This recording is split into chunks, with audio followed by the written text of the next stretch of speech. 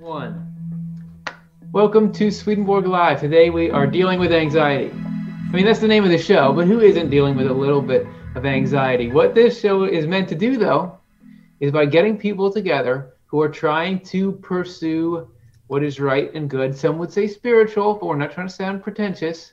We form community and actually help each other achieve our sort of mental, emotional goals. So the way we're going to do that today is we're going to chat about whatever you want to talk about. Get your questions into the chat, and we're gonna riff on them, and we're gonna form that community to lift each other up. And I'm gonna be doing that with some really awesome people, as per always. Let's hear just who these mystery guests are. Hi, everybody. It's Chelsea Odner, and I am happy to be here and get to spend another hour responding to questions.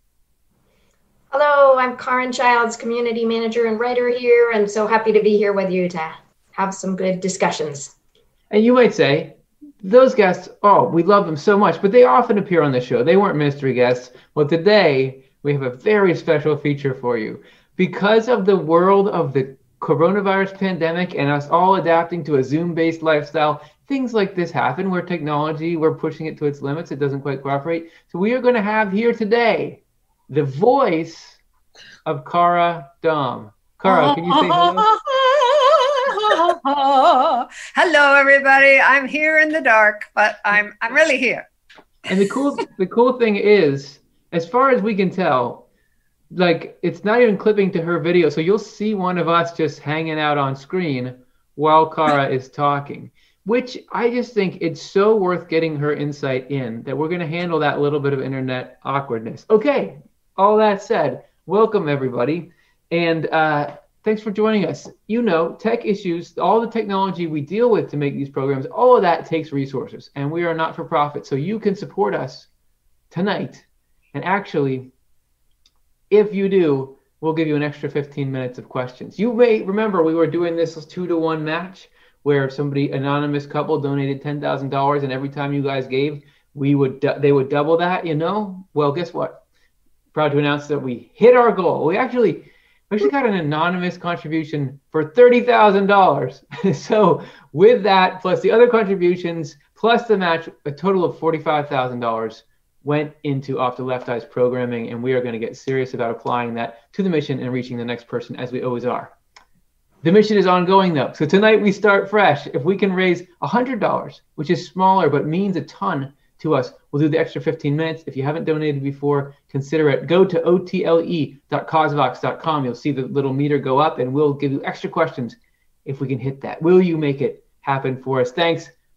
Appreciate it. You know we got to raise money to do cool stuff, right? All right. Speaking of cool stuff, you guys gave really cool answers to our reflection question this week. Every week, we start hearing your answers before we give our answers. Our question was, what areas of your life do you find the most anxiety popping up around?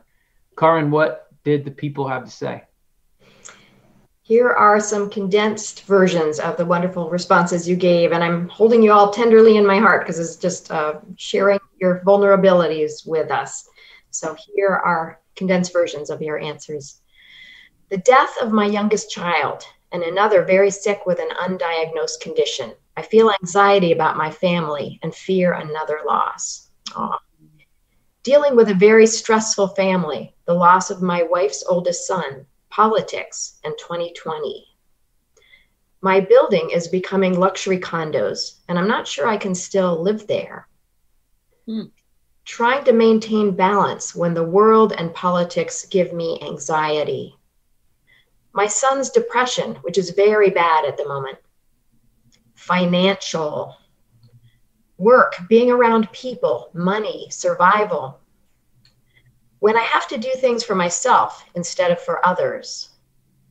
Work and socializing. Anxiety used to haunt me, but love and wisdom give me faith and peace. Rejection causes me anxiety, but I don't fear it and now embrace it. I don't like work anymore and feel anxious all week, starting on Sundays. After past events, I am haunted with fears of being powerless again. I doubt my own attempts to be good, whether my attempts create more harm than help, or if I'm only doing it for credit. I doubt this is from me, but it is as powerful as though it were.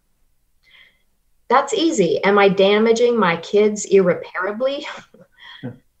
I started taking classes to be an interior designer and now work part-time. We are moving. I am anxious at work, but I know it'll be over.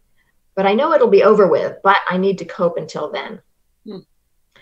I worry about my family and my work. And I have for years struggled with anxiety over inner sexual desires that go against what I know to be good and true. Waiting on God. I work on acceptance, understanding impermanence, and practicing compassion for everyone, even me. Looking to the Lord for enlightenment, study and ask questions, find peace in his word. Finances, aging. I worry about still being able to do what I need to do. And finally, driving and parking the car. This always gives me the opportunity to pray. Wow, thank you so much. Such a mixture of outer situations and inner situations. Yeah, and people are really opening up, and that's real. And what I was saying at the beginning, community is important to us getting where we want to go. How did that change your mindset just hearing those rattled off? Doesn't it remind you, wow, yeah, people are dealing with a lot of stuff, or I've dealt with something similar to that. So we so appreciate you guys being willing to share that little bit. And this week we're digging into not how we can say those situations shouldn't make you anxious, but how can we mitigate and ease some of the suffering we have around these inevitable hard events. And if you want to hear myself and Chelsea answer this question, check out our podcast Inside Off the Left Eye coming up on Sunday. The episode is The Moment Swedenborg Learned Spirits Can Read Thoughts. So that's an awesome piece of content hosted by Chelsea, and you'll get to hear us respond to the same question. Speaking of questions, I think we've got some. Let's get to what's on all of your minds. This is the first one. Valentino Shiro asks, I would like to know, what is happiness and how can it be achieved and maintained? And I think since we made such a big hullabaloo about Cara Dom's voice, let's let Cara take a crack at this one. And I just want to preface it by saying it's a fairly important question. It's like the core of life. So let's see if we can get some answers. Cara, what do you think?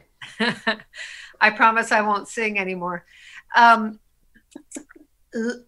Well, I think Swedenborg has a very bold answer to this. He dares to say that the happiness in heaven, of all things, comes from being of use to other people, and that actually causes the happiness of heaven. So assuming we can get a taste of that while we're still on earth, finding a way that you belong, you can, I mean, we talk about feeling a sense of belonging, and that's because you have something to contribute that is unique and something that can help the people around you. So finding a way to explore how somebody could do that. How could I be useful to other people? How can I just be helpful? How can I serve the community I'm in? Would go a long way to feeling happiness and maintaining it, I think. That's great. And it's so tangible. It's so cool that Swedenborg has such a tangible answer. And I think about it like you've got a number of plants in your front yard, and they're all about chest height. And you think, which one of these is going to grow into a huge tree? And if you don't know the plants, there could be one that tops out about there, and there's one that could be like a tulip tree or an oak and just get huge. And it seems like we've got in our lives, as we look out, these different pleasure sources. And what Swedenborg lets us know is there's some that can grow into this. In the question, she used the word maintain, this perpetual joy, that a lot of the stuff we chase as joy, status, reputation, gratification, that will never grow into something you can really live on. Whereas this usefulness, which even may seem like a little sapling, like, is that really going to go anywhere? Sometimes I feel like it's nice that actually can expand. That is like a redwood sapling waiting to grow up. It's so cool. Chelsea, what do you think?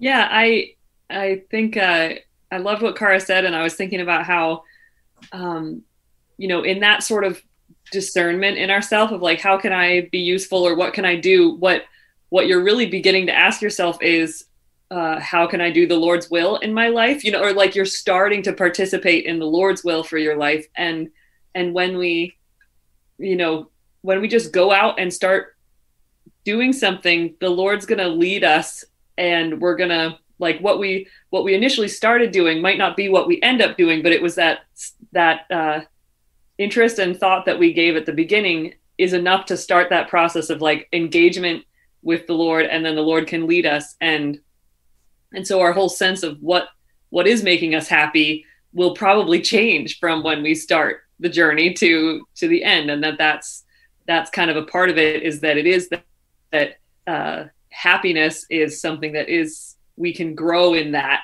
in a wisdom and understanding and experience of that. And that's what we're being invited to on this, you know, partnership with the Lord in life. I love that simplification of that. Look towards where the Lord is going to send you, because there's a million avenues that could lead to our individual happiness. But the first step is finding the guide, and then the guide is going to take you there. So I love that. Karin, do you have any thoughts on happiness? Hopefully you've thought about happiness from time to time.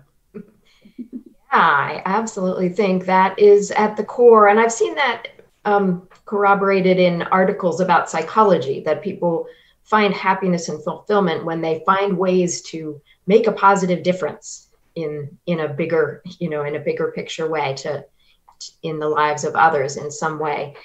And that I think I guess it was in this Monday's show, Curtis, that you were talking about just, this idea that looking for the way the Lord can use you that day, you know, that's like a protection from anxiety, and really just finding ways to be of service or make a positive difference each day. And it can be in little ways and small, big ways and small. Just like Chelsea was saying, just see where the Lord leads you that day. That really builds a protection against anxiety over time. That, of course, part of happiness is being freed from things that block happiness, which is what we're talking about when we're talking about anxiety. And involved in all that is connecting with God. And so, you know, ultimately doing that, serving other people, looking at how you can be part of making a positive difference in life, that's connecting with God too. And so trusting, the more we can just trust that God will lead us that day, you know, each day, also builds this protection against the various storms that attack the mind. So I think all of those ways are ways to build and maintain happiness. Yeah, I love it. That great input, everyone, and cool to have such an on-brand answer. Like the Swedenborg is like, where is the happiness, is right rolled into everything else. So that's exciting. Hopefully that's something that serves you well, Valentine. And thank you so much for asking the question. We love it. Hey, let's keep our streak going. We've been doing this. We'll raise 100 and do extra 15 minutes for many of these shows, and we've never once not hit it. So can today be the day that we don't break the streak? otle.causevox.com. Even if it's just a few dollars, that means a lot to us. Appreciate it. Go there and help us do what we do. Next question. Nana Rosebud asks, anxiety is defined as an attack in psychology. So an anxiety attack, right? So is anxiety then driven by spiritual forces attacking you and then upsetting the imbalance of your functioning? Or is it all a chemical imbalance? Is it, well, maybe not nature or nurture, but nature or spirit stuff? Or which I mean, can you really say there's nothing spiritual to it when Swedenborg and so many others are saying, you know, there's this really key factor coming from the other side? But then again, can you really throw away everything we're learning about the brain and how much it affects our conscious experience? What do you think, everybody? Does anyone want to lead off on this one? Yeah, Chelsea. Sure. We have a show that's called our How Spirits Are Connected to Your Health. And that was a really interesting one, that the research that we did for that show just has stayed in my mind, because we really dug into this whole dynamic between how does the spiritual world interact with our physiology, our just ongoing work of our body that we're doing, that's happening all the time. And one principle in Swedenborg is that the spiritual is always flowing into the physical, like that's the physical is the container and the spiritual is flowing in. But that doesn't necessarily mean that when we have anxiety, it's like a attack from a spiritual force against you. It can be that spirits who just are in the state of anxiety spiritually in the spiritual world, are wrapped up or feed off of that sort of a state. If the circumstances of our life, or even just the chemical makeup of our body on a given day is making us more likely to experience anxiety, something about what Swedenborg is saying is that our bodies can be in a state to essentially receive that anxiety, or have the two match together, so that so what we experience as anxiety does have it will always have some spiritual counterpart and a physical world counterpart. So there really isn't one or the other.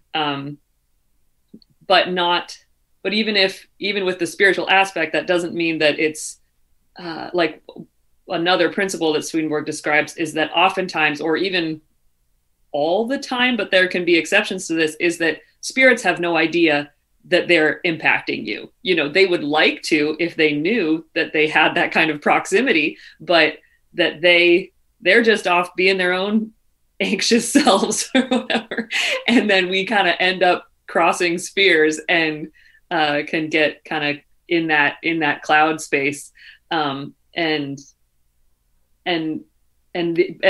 Swedenborg did experience, like, he had some more conscious awareness and had crossed that barrier in a way where he was really aware of, oh, there are spirits really attacking me. So anyway, those are some initial thoughts. Yeah, it's holistic. We got to look at it holistically, because just like physically, there are so many interconnected systems. You can't really say, well, here's the reason why you have a headache. It's just this thing. It's usually this layers of physical systems on top of physical systems. I'm having to do, if you listen to the podcast, you'll hear me talking about, I'm having to do all this, like, rebuilding my diet. And there's so many factors. They're like, why did this trigger me in this way? Well, this is because you're eating too much of this, but you weren't getting enough of that. And did you know that this is reactive to that? There's so much going on. And that the spiritual is yet another layer in there. And at times the spiritual is a driver. At times it's all integrated like that. Another show that's a resource is, we just did one called Spirits Cause Anxiety, where you will hear a little bit of Swedenborg's experiences that Chelsea was alluding to, these direct experiences with spirits. So that's, if you want to click on that as soon as this show is done.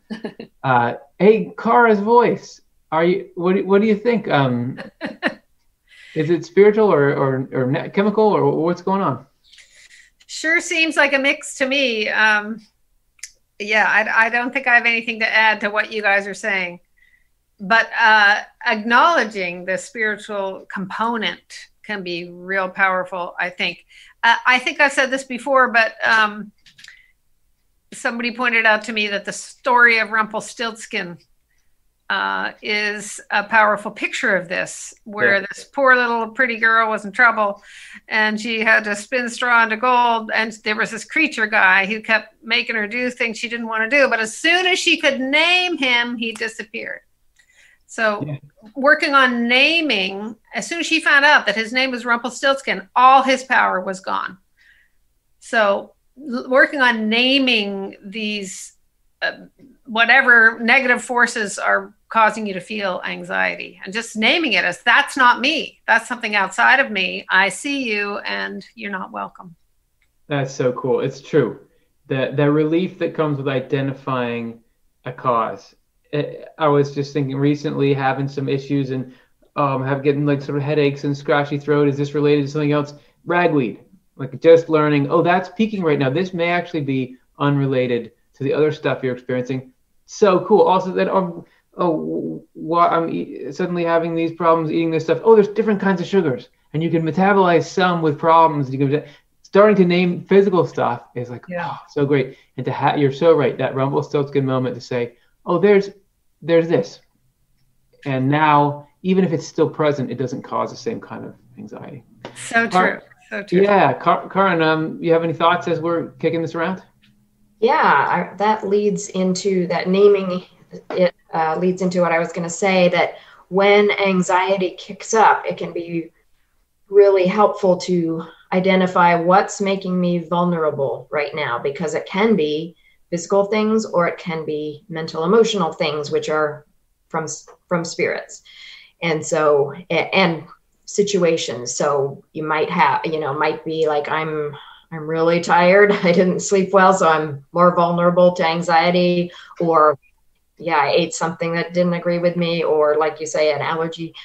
Or there can be realizing there's these certain fears that make me more vulnerable, or situations that make me more vulnerable to these attracting the spirits, like Chelsea was saying, that make them come closer, and we feel this attack. So there are both physical and spiritual situations that make us more vulnerable to anxiety. And so to identify those can help, because then you can sometimes do something, talk to somebody if it's a mental, emotional thing, or change something physical. Because when it's mental, emotional things going on that are making you more vulnerable, there are ways we can change our perspective. And so that is actually building up this protection, like I was mentioning before, against these attacks.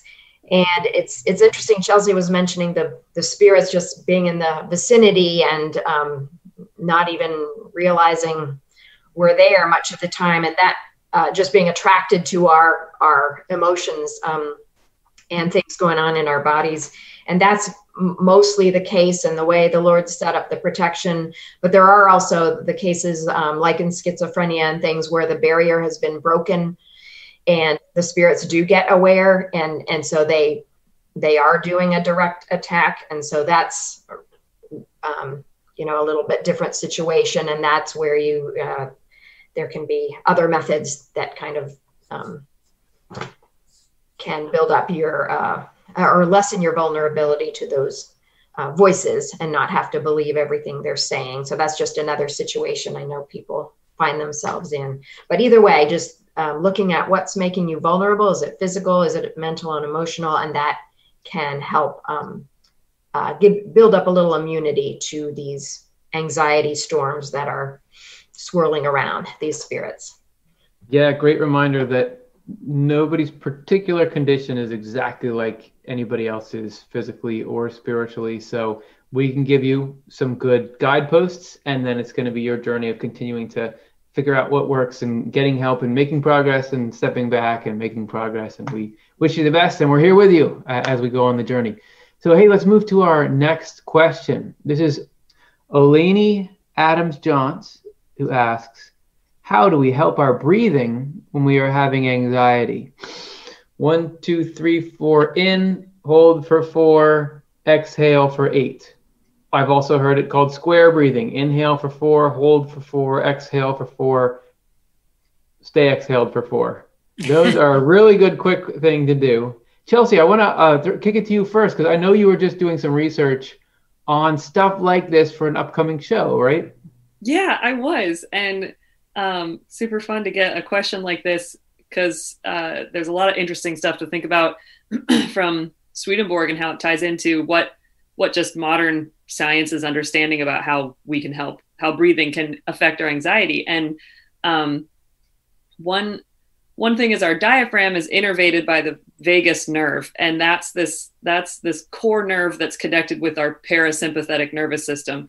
And that's the nervous system, that's the mode that our nervous system can get into when we're relaxed and feeling safe enough to digest our food and things like that.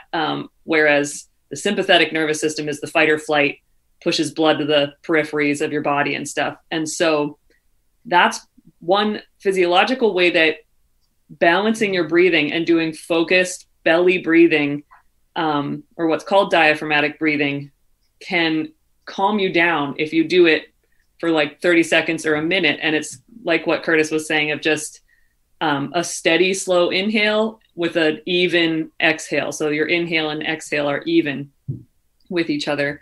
But what's really cool about that is that Swedenborg says that our lungs and breath corresponds to our thoughts, whereas our heart and blood pressure and stuff corresponds to love and desires and everything.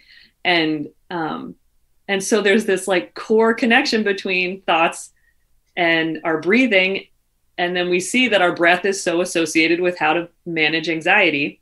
Or when we're in an anxious state, we feel out of control of our breathing, or we can't take a deep breath or something. And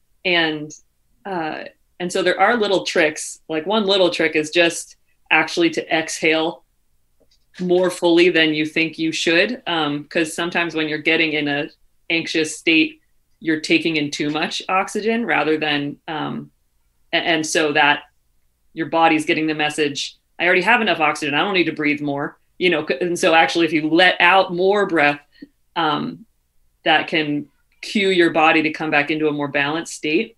But I think that's so interesting because exhaling is like this surrendering. And when I think with our thoughts, when we just let go of the thoughts, or just stop believing what the thoughts are telling us with any of these things that we've been talking about so far in the show, that actually can, I've observed it in myself where I have an immediate physiological response in my body when my thoughts change, when I've clearly disengaged from a sort of thought cloud that has me believing some anxious thing. And when I pull my head out of that, or like with some other thought, get a different perspective, maybe it's my shoulders relax, or I can suddenly take a more deep breath. And so I think you can use that tool of paying attention to your thoughts and acknowledging if whatever the anxiety thoughts are, just say that's anxiety, those are thoughts that I'm having, and choose a different thought and see how that helps your breathing. And then, or you go the route of focusing on the breath and that changing your mental state as well. So you can kind of do both. So many good tools in there. Thanks so much, Chelsea, for handing those out to us and giving that to think about. I want to say that, just pause for a second here to say I was having anxiety a second ago because we were halfway through the show and 0% of the way to our goal. That's like, is that just spirits, or is it because we're halfway? But I want to say thank you to Jennifer, who with her gift put us right on track. We are now exactly halfway to our goal and being able to get those extra 15 minutes. So thank you, Jennifer. Jennifer has done half the lifting. If we can just get some other people to pitch in, we're getting there. Thank you so much. Oh, okay, never mind. It's over. Bernard gave 100. We're up to 150. Thank you. Oh, wow. Bernard. Amazing. And then Gloria just donated. So now we're at 165. What was I so anxious about? Oh, wait. I'm supposed to learn to trust God or something instead. Appreciate it, guys. We joke around about it, but every single life that we've ever touched has only been possible because of contributions. So yes, we love to get to do it, but it's all of you powering all the impact that's happened in everyone's life that this has touched. So thank you so much, everybody. And we're going an extra 15. We're going to be there. And so let's stretch this one out. Just kidding. But this question is so key. I mean, obviously we've done these 2 shows on anxiety. It's something near and dear to my heart, trying to alleviate that. So I just really appreciate what you guys have shared so far. Karin, do you want to offer some thoughts? Well, that was all great stuff Chelsea was saying. I think the only thing I'll add is it's fascinating. I want to study it a little more in what Swedenborg says, but different kinds of breathing that he experienced would connect him with different groups in the spiritual world. So there were kinds of breathing that would get him more in touch with angels, and kinds of breathing that would be more in touch with lower spirits. And it's just fascinating to think about. And I think some of the tools that Chelsea was talking about is really doing that. but we don't, it would be cool to learn a little bit more about that. So, but it's a wonderful concept. Awesome. Yeah. Cara, did you have anything final? I can't remember if I asked you on this question or not. We're doing a lot of questions in a row. No. That was cool to learn from Chelsea's research. Thank you. Great. Yeah. And the link between that Chelsea alluded to, the link between breathing and the spiritual world, we could do many, many millions of shows on that, because there was so much Swedenborg said about the lungs and the spiritual world. So good to get to scratch the surface a little bit there. Hey, I'm excited for this next one.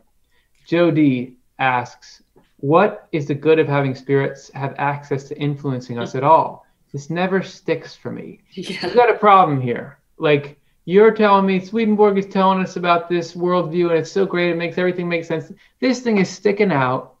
Why do we have these spirits around in the first place? And it's like a fly in the ointment. It doesn't make sense. It doesn't seem intuitive. It doesn't seem divine.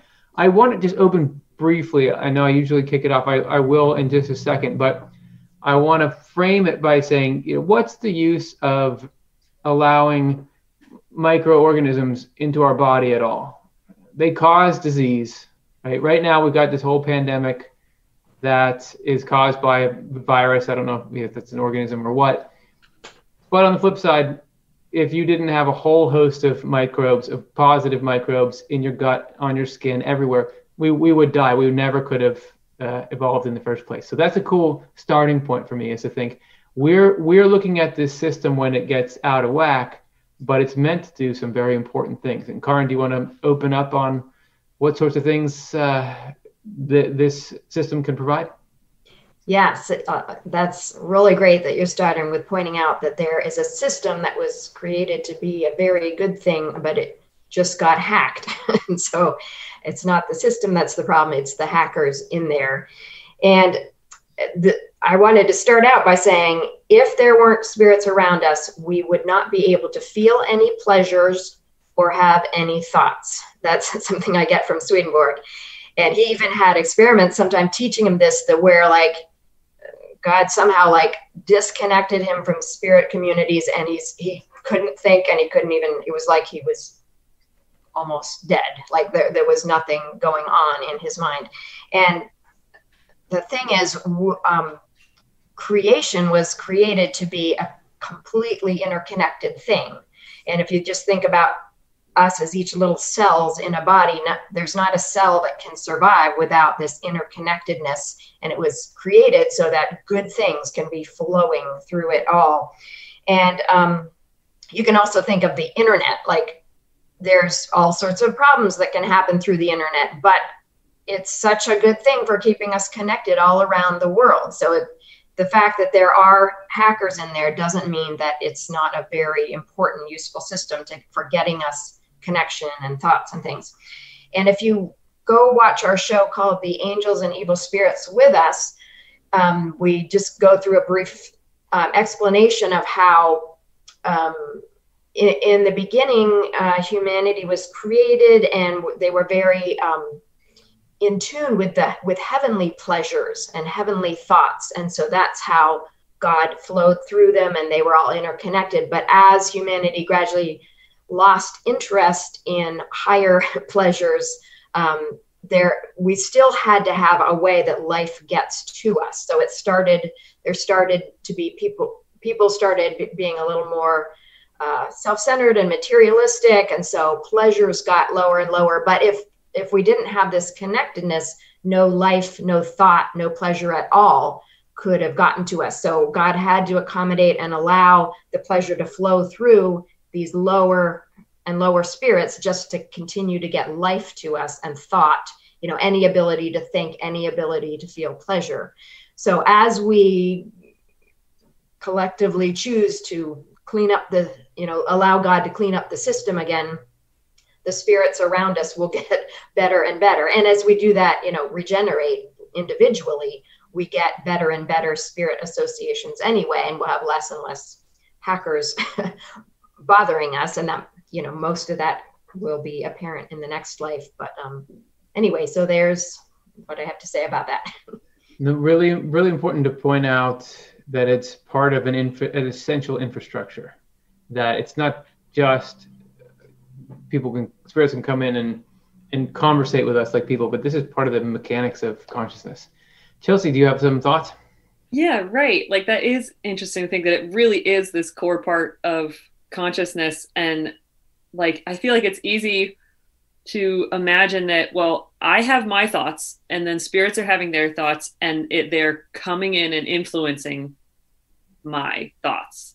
But with what Karin is saying, from what Swedenborg learned, and actually we, in the podcast this Sunday is when we talk about the moment that Swedenborg learned, whoa, spirits are like in my head. It's not like they're this core part of how consciousness works. Like, that's the moment that we're exploring in the podcast. But so it's really that there's this unity of like the stuff of thoughts is spiritual in nature in terms of how it's shared with spirits all the time. And that's how we, without the connection to spirits, Swedenborg learned he couldn't think, because there were no, because that connection is so deep. And one way that maybe will help make sense of this, because it's helped me, is just there's this cool idea that way Swedenborg puts it, that he says that, the life that's flowing into us from the Lord, or our experience of consciousness, there's this, the way it's designed is that anything that enters our consciousness, we experience as if it's coming from ourselves. All of our thoughts are, I'm thinking this thing. And so that's this essential like filter that happens. So all of those thoughts, any thought we have, is actually coming in from outside of us, even though we always experience it as our own. And that's the way the design is meant to be. And it's kind of one of those, like, you can't get away from your own shadow, sort of it's just the way it is. Like, you can't see behind that mechanism that's making it you. And so in a sense, you don't have to worry about the fact that, oh, spirits are influencing my thoughts, because that's just always happening. And what that knowledge can do for us, though, is let us realize I don't have to believe everything I think, and I don't have to, just because I'm thinking it, I can say, do I want to make this thought me, or say, no, that's not me? Like, we're allowed to choose to keep it or reject it. And that's kind of that's how we develop who we are in this world. So. Yeah, really cool to think about what you're describing there as the observer effect, that you can observe your own thoughts and feelings. So there's some space in between you and them. And I think about like an infant little newborn who just can't do anything. Didn't even know, like, you see them try to move their arm and it's just flapping around. Like, there's the motor skills, everything. They're just barely learning how to open their eyes. I think like in our inner self, as it slowly starts to wake up, is like the process you're describing, because when we're just going and one desire and thought is just pouring into the next, and we're really kind of asleep in this sort of like ego mode, that's before birth. But then as we start to say, well, wait a second, I want to consider, even though I'm feeling this as mine and hearing it thought-wise as mine, is this good and true? And so maybe I can push away. That's like our first little flap our little arms out.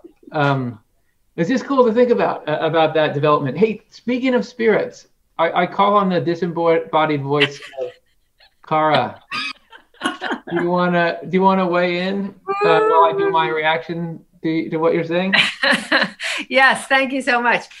Yes, that concept that Chelsea was just talking about the ability to detach from what's going on in our own hearts and minds. I think that is such a phenomenal gift that I didn't get till I was a few decades into life. But the freedom that gives you, that I am not what I think, or I don't have to believe what I think, is such a huge gift. So to me, that is a big good, Jody, that I can not be what's in my head. Yeah, that's it. Love it. That's great. And I want to close with, and this has been alluded to, but making the clear point that we've established definitely that, look, there's a system. Overall, it's good. it has the potential for mismanaged activity, and so this negativity gets through. Even the negativity is good for us, which may seem utterly like a terrible thing to say, but Swedenborg is asserting that everything that is permitted to happen only happens if some good can become out of it. And actually, I can think of, I'm Curtis and I'm good, and the problem is I have these anxiety spirits and things coming through. But actually, I've got all kinds of bad, domineering, negative tendencies in myself. Everybody does. And we've all got different ones, but they all fit generally under love of our own reputation and then sensory or earthly gratification. And if I never had those stirred up or had to confront or had my ego life disrupted by this stuff, I would die spiritually. I wouldn't be able to go to heaven. That we have some show coming up somewhere where we're talking about you cannot go to heaven without spiritual trials. You've got to have these episodes. We're not saying every anxiety episode is a spiritual trial, but the negative spirits that are coming in, they are strengthening us. I mean, we do talk in an upcoming show about the immune system, and that if a child never gets exposed to the common cold and other pathogens, they can't build an immune system that functions. And you might say, well, if there were just no germs at all, you wouldn't need it. But we've got the germs inside of us already, right? We've got these spiritual tendencies towards what is evil without being shaken out of our attachment to them. We couldn't. We would not be able to do the heaven thing. So it's totally a pain, and there's way more interference than I think there probably needs to be in a perfect world, but it is doing something good. Otherwise, it would be stopped. God would stop it. So there's a little start on that conversation. Hey, let's do more. Why would we stop now? This one is cool, and I hope we have a good answer for it. I actually am quite interested to hear what all of you say. Yeah. This is Eric Rockham, who asks, aside from going book by book, have you guys used any general daily, weekly Swedenborg approaches or study plans that you found particularly rewarding? Oh, I definitely do the one where, this is such a cool quote, I got to remember it for next time, and then I forget it. I got to compile these and read these every day, and then I sort of forget. Do you guys have anything beyond that, or? That's a good plan. What do you do, Chelsea? Let's see. Well, there are a lot of great, I guess you'd call it collateral Swedenborgian literature out there where people have compiled books that are kind of like, you read the book progressively and it gives you little things to think about or things to do at the end of each chapter. And so they're often designed to be weekly, or you spend as much time as you want on each chapter while you practice the task or the, spiritual exercise of that week. And one I would definitely put a plug in for is called Observing Spirit by Peter Rhodes. That I've done that one a few times because it's worth keep going back to and re-emphasizing the principles in there, and which I really enjoy. These study plans, and there's just a number of ones out there. There's a book called Rise Above It that's about practicing the 10 Commandments from a Swedenborgian perspective, and so those are a couple of plugs from me. I'm interested what other people have. No, that's great. And before I forget, that made me think of Begin a New Life, which is, I think, beginningnewlife.info or .org. This is, or even .net, maybe. I don't know. We gotta look this up. But that is done by a man named Mark Pendleton, and he took this passage as part of Swedenborg's writings and put it into this really systematic approach that I got to get familiar with one time when I was at a conference with him, and it's just very potent and powerful. It's the kind of, I should be doing that every day, but I forgot. Right. Yeah, and that's like taking the 4 steps of repentance, I think, right? And turning it into just like a daily spiritual practice. Or even a momentary one. Yeah. You can do this right now when this pops up. It really becomes this thing you have in multiple sizes. You can fit in your pocket. Nice. You can have one in your living room. It's cool stuff. So Yeah. Other resources. Cara, do you have any that spring to mind? Yes. Well, first of all, it's beginanewlife.info. Oh, none of it weird at all. Yeah, good. So that's cool. The thing that comes to mind is just at Christmas time. I know there's often people put out like a daily reading to prepare for the Christmas season, and you can find ways to get that through church bookstores and things. And that's just the one that comes to mind. So I know there are daily readers or weekly readers of various kinds, but no title is coming to mind, I'm afraid. No problem. And this is too like an area that I'd love to expand into. I mean, we talk about in upcoming shows these meditation sort of lifestyle apps that are out there where they'll take you through your daily meditation. They have these other accessible resources. I think one thing we want to continue to do in our project here off the Left Eye is develop more and more effective ways for people to use the content on a daily basis. So coming soon, we should have something like that. So Karin, do you have anything in the meantime? I know there are some compilations by topic that the Swedenborg Foundation has. There's one about regeneration, quotes from different books of Swedenborg about regeneration. And there's one on the 10 Commandments, just taking sections from different books. And there's one, I think, about the lives of angels. So the Swedenborg Foundation does have some books that are compilations of quotes from Swedenborg from different books, if you're interested in one of those topics. For myself, even though Eric asked, besides going book by book, my favorite thing is to go book by book. I like to just take a book of Swedenborg's and just read no more than 2 pages at a time. And don't worry about understanding everything that I am reading. Just read, it could be 1 or 2 pages, or even one paragraph if you'd rather. But my favorite thing to do is just read that limited amount, not worry about understanding everything that I'm reading, but see what jumps out at me, see what strikes me. And that's my favorite thing, because I just find, though I've read all these books before, every time I'm reading one, I'm reading Divine Providence right now, and it just feels like a new book to me, because every time I read it, it just feels fresh, because whatever state I'm in, I'm noticing different things that are like, oh, cool. Did I know that before?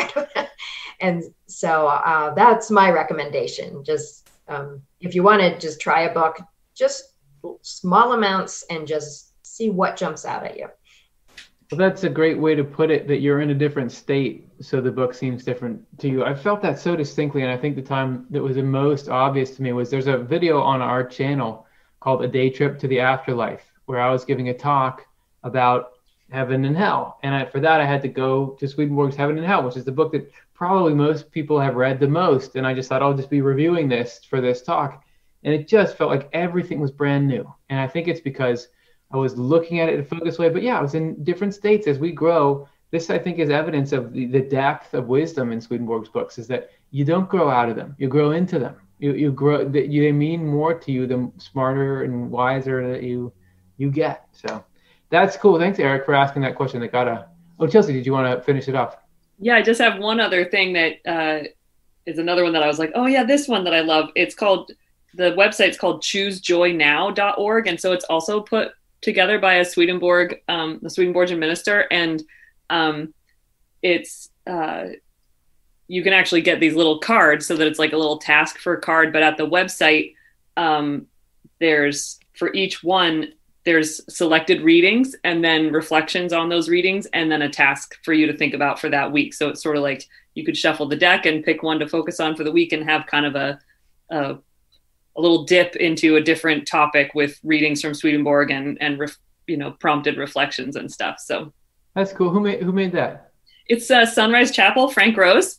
No way. And it's a great, and I think they also offer even maybe some virtual, spiritual growth groups that use these tasks together. Like they're sort of designed to be able to do it together as a group and go do tasks with people. That's great. Frank Rose, father of Dr. Jonathan Rose, who you may all be familiar with. Great guy. So many amazing things that he's produced. All right. Hey, let's do some more talking. I mean, we got it's so fun to jump genre of question, but it's the same spirit in each of these. I love the tie together. Hey, this is a good pivot here. Now 3 asks, even if I know I should do this, I make so many not good things. I know Jesus will love me anyway, but why can't I be a better person? Question. Look, I know I shouldn't do this. Okay, get forgiven, but I have a personal wish to just, get over this hump, So what advice can we give now 3 who's struggling or feeling like maybe they're struggling more than they should, or that they should be doing better by now? Does anyone want to kick it off? Sure, Corinne. I would say if you're feeling that way, I am sure you're doing much better than you think, because if you care about wanting to be better, that is a huge part of the journey. And places in Swedenborg talk about that the process of letting go of our negativity and our ego stuff is a very gradual thing. Speaking of reading in Divine Providence, I was reading this fascinating section that I wasn't understanding all of, but it's how evil is removed from us, or how we are freed from evil. And it's a very gradual process. It's just like one little feeling, one little thought, and then it has to be, the Lord is somehow like bunching this together and then purging that little part of it and this little part of it. And so Swedenborg says what we think of as just like one thing, one feeling or one thought is actually this very complex thing that needs to be just gradually and gently untangled from our spirits, or gradually put to sleep. And so every time it comes up, some of that work is being done. And you might think, oh, I'm just doing the same thing again and again and again. But that is actually not true. Every time it comes up, you're in a little different part of the journey. And part of what we have to be getting to really allow the Lord to free us from these things is building up so that we're completely disgusted with it. Because I know I've read places where like we don't really let go of things until we really just like, I really don't like this. And I know for myself, there can be negative habits that I have that, oh, I know I shouldn't do that, but I can feel there's still a pleasure in that. And so it has to get, you really have to get sick of it to really let go of it, if you know what I mean. So every time it comes up, it's an opportunity for you to notice it again and to get more clear on that you don't want it. And that is really a more gradual process than we realize, because these things are very embedded in our lower egos from heredity and from early life. And it just takes time. And I think you need to be patient with yourself. We all need to be patient with ourselves. The Lord is so patient with us. And so every time it comes up and you go, oh, not again, just realize, just notice it and pray to the Lord for help with that. And don't be discouraged, because this is just the process. And it's very normal for, as you're starting really getting into the phases of spiritual growth, that you'll notice more negativity, like you didn't even notice it before. So noticing it is actually a very good sign. And so don't be discouraged. Just every time think, okay, Lord, here it is. Help me, and don't be discouraged. You're on a very good path. Yeah, I did good Zoom etiquette, and I muted myself and paid the price. Suddenly this like, you are muted thing comes up in the middle of the screen. But I made it. I was going to say, it's very encouraging, or very comforting to think, yeah, it's just this process. And the vacillation that all regeneration, you go through something hard, and then you're in a truth and out of truth, and in truth and out of truth, just like the waves on the beach. That's just this universal rhythm that, yeah, right. Oh, I've gotten past this issue. No, you haven't gotten all the way past it. It's just amazing to think about. Cara, I'd love to hear from you and see your smiling face. You have to wait on that second one. Yeah, a few thoughts on this. First of all, just acknowledging that the concerns and the desires associated with just living on this earth are so powerful. And they are something to deal. That's kind of a burden that we have to carry all along. And Swedenborg says when we get to the spiritual world, a lot of them just fall away. The earthly concerns just fall away. So, yep, we need to work on the things and everything, but some of your quote unquote failings might be relieved when you're done with your body. Another thing that comes to mind in relation to what Curtis just said about the ins and outs and the back and forth of it all. Even Jesus went through the backing and forthing of a little progress and a little fallback, a little progress, a little fallback. In the old translation, those words were states of exinanition and glorification. And I just love saying exinanition. So, yeah, worth it. And it just periods when he felt not connected to the divine, and then periods when he felt, moving towards connection with the divine. So that too, it's just an example of that's the way the human condition is. The divine human even went through that, doing good and doing not so good. Another thing that Swedenborg says is that if you keep one commandment, you keep them all. And that's encouraging, that even if you feel like you're doing stuff that's not so great in one arena, but you didn't lie to your boss today, that's progress.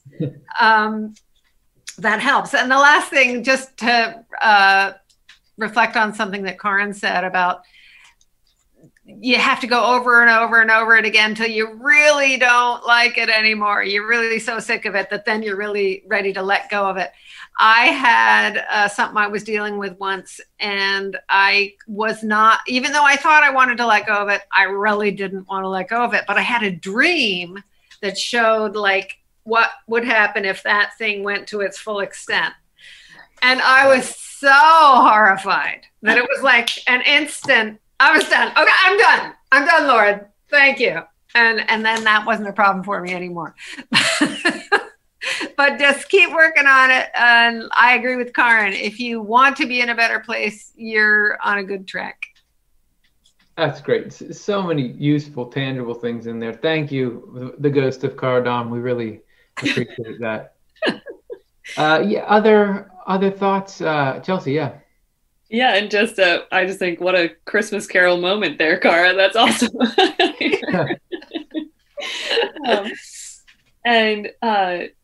Yeah, such great thoughts. And so I just have some others that kind of feed into what I've been hearing you guys say. And one is that, like Swedenborg says, that it's a part of our spiritual growth process that, Jesus went through too, like Cara said, but we have an inner and outer self, and those two really start to do battle with each other. Like there really is this two different parts tug of war over which desire is going to win out.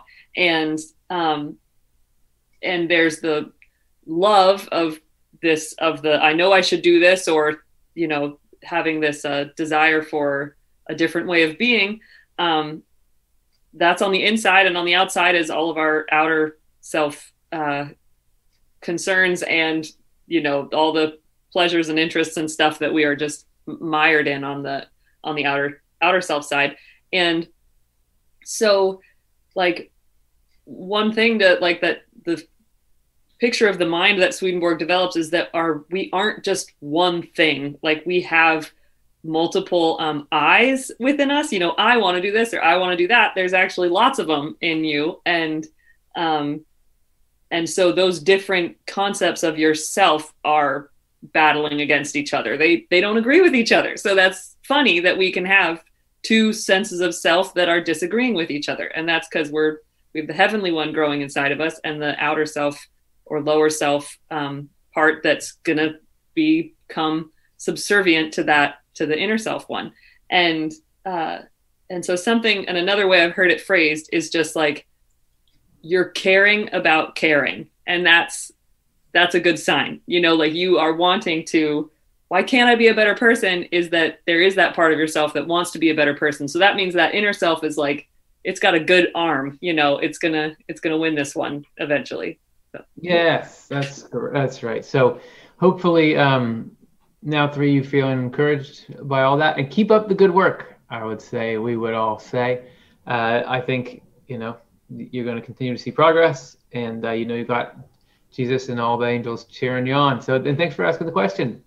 Hey, we're into our bonus round as of right now. Thank you to everybody who gave. You made this possible. It's not too late. I mean, sure, we've got our extra 15 minutes here, but you know, the organization still goes on. We've still got our budgets for the year. We still got to raise funds. So anything you give now really does matter. otle.causevox.com. Thank you for giving us the ability to do this with all of you, to go and reach people and do some good. So the next question is from Rafe GB, who asks, why are near-death experiences different in the details among people? So why, if there's a truth out there, why isn't everyone just seeing the truth? You know, you go to the DMV, you know, everyone's going to stand in the same line, right? So why this variety in reported near-death experiences? Does anyone, since we're about to go into the near-death experience thing on this channel, does anyone want to open that up? Sure, Yeah, Karin. I can start. The near-death experience is just a very first glimpse into the afterlife, and it's very affected by a person's state of mind and their belief system and what they need just at that moment. And Swedenborg describes that the Lord and angels are so gentle with where we're all starting from as we're entering the afterlife. And if even people who do die, not a near-death experience, but do cross over, things start out for them, their situation and their environment will very much match what they are comfortable with. And so it's not a shock. It's more important to the Lord that people feel safe and loved and comfortable as they're crossing over than that they get all misconceptions corrected. So that's one reason why in a near-death experience, which is even less, it's just a very small glimpse into the afterlife, that the experience will reflect what the person would be comfortable with or need right at that moment. And there is usually some message or something the person comes back with. And what's always most important is just something about learning the importance of love and just in whatever sort of belief system frame or what heaven looks like frame or whatever, it's just, that's the most important thing. So that's one element, but also the afterlife is full of tremendous variety. And if just a person had 15 from another planet had 15 minutes on Earth, wherever they landed, they would have very different stories of what Earth is like because Earth is a huge variety of things. So even more so in the afterlife, there's great variety in the afterlife, both in terms of environment and kinds of people, spirits, angels that you will meet. And so I'm sure that's also involved in the variety in the near-death experience phenomenon. But I think mainly when people think about why are they so different, I think they're thinking of like sort of different reports of how things work in the afterlife. I think that is mostly having to do with, there's variety, but also just what is not going to shock this person's system too much, what is just going to achieve a core message about love mainly in most cases, or if there is a negative aspect, what is something the person just needs to wake up to that's very important for their continued journey. So there's some thoughts. Yeah, really, really important to, again, circle back to the idea that everybody's in their particular unique situation. Swedenborg even says that hell and heaven are never the same for any one individual. So it's based on where you are and what you need. So yeah, Chelsea, what do you think? Just I think similarly, you can think about our dreams, and it's like everybody's dreams, like literally what you dream of at night, can be so different and so bizarre and unique to your experience. But we all experience dreams, and there's sort of different kinds of things that end up lining up with dreams, even people having the same kinds of dreams for some reason. And the dream world, again, is a fascinating interface between our spiritual mind and our physical, state. And but so that's just maybe another way to think about it, in terms of people can have wildly different dreams, but they're all dreaming. And so similarly, people are having these near-death experiences that really are a unique kind of spiritual experience. And it's going to be kind of custom tailored. And again, providence is over everything. And so that's a part of whatever that unique experience was, like what Karin was saying. And interestingly, again, this happens to be in this week's Inside Off the Left Eye podcast. We talk about the time that Swedenborg really first had a spiritual experience himself, in terms of it was a waking life vision of seeing a spirit. So it's like he never had a near-death experience, but it's kind of like the first of the kind of thing he had, which was just these wakeful spiritual experiences. And it wasn't a light and this crowd of loving people and, this warm embrace. It was very kind of weird and confronting even. And so I won't even give it away. You'll have to listen to hear what exactly he sees and what is said to him. But so again, it's just an example of it doesn't, just because they're wildly different or very weird or even negative, it's like, it's the spiritual world, and that's what you're sort of tapping into. And that's going to have a unique experience for each one of us. Yeah. It's just like life. Isn't it often so puzzling why we are in the situations we're in? There's some chess being played in Providence that we don't quite see. And I guess, later you can look back and understand it, but why wouldn't that continue into our experiences of the spiritual world? Hey, will one of you ask Kara about it, so that, because I think we've been sitting on me for a long time while she talks. Maybe we give somebody else some screen time. Sure. Kara, what are some thoughts you have about this question? I'd like to know. What just comes to mind is the absolute individual care that the Lord has over all of our journeys. So whatever somebody experiences in their near-death experience is just what they need, and just what they, as something that's going to help them affect the others around them, so that the ripples will spread out. It just seems one of my tasks these days is working on trusting that the Lord's taking care of all of us. So it's one of those, just trusting that experience for that person was exactly what the Lord needed to give them. That's great. That's a great thing to wrap up on. Hey, I think we got time for one more. It'll be a little shorter than usual, but let's get another question in as we approach the end of the extra 15 minutes here. This is from EBX Bear, who asks, is there a notable feeling that lets you know you're headed in the right direction? How hard is it to determine if just your mind is giving you a false sense? Am I making any progress? Can somebody give me some kind of tracker I can put on this? Because there have been times in life where I'm really sure I'm doing something really good, and then no, it wasn't. It turned out I was in totally wrong direction, or so it seems. What can we tell EBX Bear? Karin? I'd start by saying, trust in the process, that it's a journey, and a lot of any kind of journey is you learn as you go.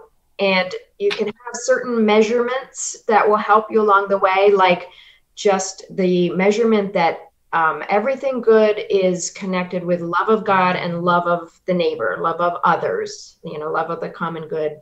And so you can try to measure things against that. Like, is this leading me in the direction of helping me to learn to love other people? Or am I feeling a reaction to trying to love other people? And that can just teach you something you need to get past.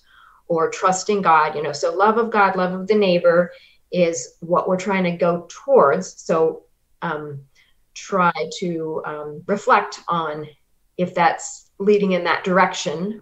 And remember, intention, even if you like, okay, I want to love my neighbor this way, and then it doesn't work out, that's okay, because if your intention was leading you there, that's okay. Whatever sort of didn't work out, you will learn something from it, and God's going to help you get to the next step through that learning. And yeah, pay attention to results. You try something, what is the result? Because God is teaching you through the results. So we go forward as best we can, and with intention to get towards love of God and love of the neighbor, and then learn from what seems to lead you closer to that and what doesn't. And God will trust that God is going to take you step by step. Yeah, that trust is so important. Yeah, and I think, again, that establishing that sense of what's right. I mean, Swedenborg refers to something that you could say is analogous to that, which is perception, that as we go and continue to regenerate, you start to know more and more what is true and what is good. But initially, you don't. There's the Garden of Eden story. They talk about naming the animals. And why do Adam and Eve name the animals? So that is a picture of being able to identify what's each thing in the mind and what's each path you can go down. So it's something that you don't have initially, but we're developing it, and good on you for looking for that. Does anybody have any closing thoughts on that, or do we get it all out? I guess one thing that comes to mind, and I wasn't sure whether to say it or not, because it's just what popped to mind, even though I don't know how right on it is for this question, is just that a memorable sermon actually that Jonathan Rose gave years ago was this example, using the example of how if you're in a car and you're like wearing a mask, like you can't see any, or like a blindfold, first the car is just sitting still, and then it starts to move and you're getting bumped around and then it stops and you stop moving, and then it starts going again and you're bumping around, and that you might think it's when you're bumping around that something's going horribly wrong. And when you're sitting still, okay, things are good. I'm in a good place right now. But your perception of that is flipped, because the reality is that it's when you're getting jostled around that all this progress is being made. And it's these points of, respite where you're paused and nothing's coming up. And that's kind of just a flip on, sometimes when you're feeling like, nothing, how could, it's not the best feeling, but it is a feeling where it's like so much seems to not be going right now, or not, so many things are making life feel hard, and you're like trying hard and stuff, but it's like that actually could be the stuff of you're really making some solid progress in your life, even if it feels like this can't be going anywhere. So I hope maybe that thought is helpful. It's a great analogy. And it does strike me as we talk through it that for me, I don't think there is really a notable feeling, because I always am looking back, and I just was going through some old stuff, doing some attic cleaning out and going through some old stuff that I had written, when I'm 35 now, or maybe I was 20 or 18. And I just didn't understand life like I do now. I mean, all the things back then that I thought this is what I need and this is not what I need, I think totally differently than that now. And I just couldn't see that. You couldn't have ever pointed out to me the things that I now think are valuable, because I didn't have the context or the framework for it. So there were certainly things back then that I was able to get and make progress on, but there was so much that I didn't speak that language yet. So while there will be some things we can know we're going towards, I guess part of it is this trusting that we're slowly being taught a language that will allow us to recognize, the next conversation that we need to have. So that's great. Okay, guys. Cara, yeah, you want to say something? I just had to add in a couple of sentences. along what Chelsea was saying, I have had some mentors in my life, and a couple of them just used to bug me because they would tell me that the questions were more important than the answers. I didn't like that at all, but now that I'm old, I begin to see like there's something living in the quest and the effort and the process, that if you're just told, oh, you're there, oh, you're good, oh, yep, this is it. There's the drive that doesn't exist anymore. So the question and the questing part is important. I'm so glad you stuck up for yourself there, because that's the note we want to end on. The questions are better than the answers. And that applies to this show. The questions from all of you were better than the answers. Thank you so much, everybody, for That's watching. our tagline. Yeah. And for asking. Yeah, that is it can be our new tagline. And thanks so much to everybody who donated. We had 4 donors who pulled us into this extra session, which was so appreciated. If you're watching this after the fact or right now watching live, you can give anytime. otle.causevox.com. It still goes into putting this forward. And if you've never given to us, and you do, just know there's a new donor raffle every month. So if you donate for the first time, you're entered into this raffle where we get you a great piece of OTLE swag. It's announced live on the air. So if that's not an incentive, then nothing is. Thanks, everybody. Hey, thanks, panel. Cara and Chelsea. Cara, it was great getting to spend this time with you. Yeah, thanks. I really, really am grateful to get to be here and get to have this discussion time with you guys. Thank you so much for all your questing questions. Have a wonderful week. Yes, so fun to be the mystery guest. Carry on in your wonderful lives. It's cool because you could just say whatever you wanted with no consequences, right? Because nobody knows who you are. Great. All right, thanks, everybody. Monday, we have a new episode coming out. The show must go on. Our Monday episode is named Howard Storm, Jeff Olson, Trisha Barker, and Swedenborg. Lessons from near-death experiences. This is where we got to talk to a lot of our friends, prominent members of the NDE community, and see where their daily lived experience of their near-death experiences, what they use from it every day, what that is, and how it syncs up with the things Swedenborg reported about this framework. So that question that we got about the details of the NDE, that's going to be addressed by it. Also, people asking, how do I continue to live better and better? That's going to be in there. It's going to be a great episode that's coming out this Monday. Don't miss podcast on Sunday. Hope you guys all have a great rest of your day.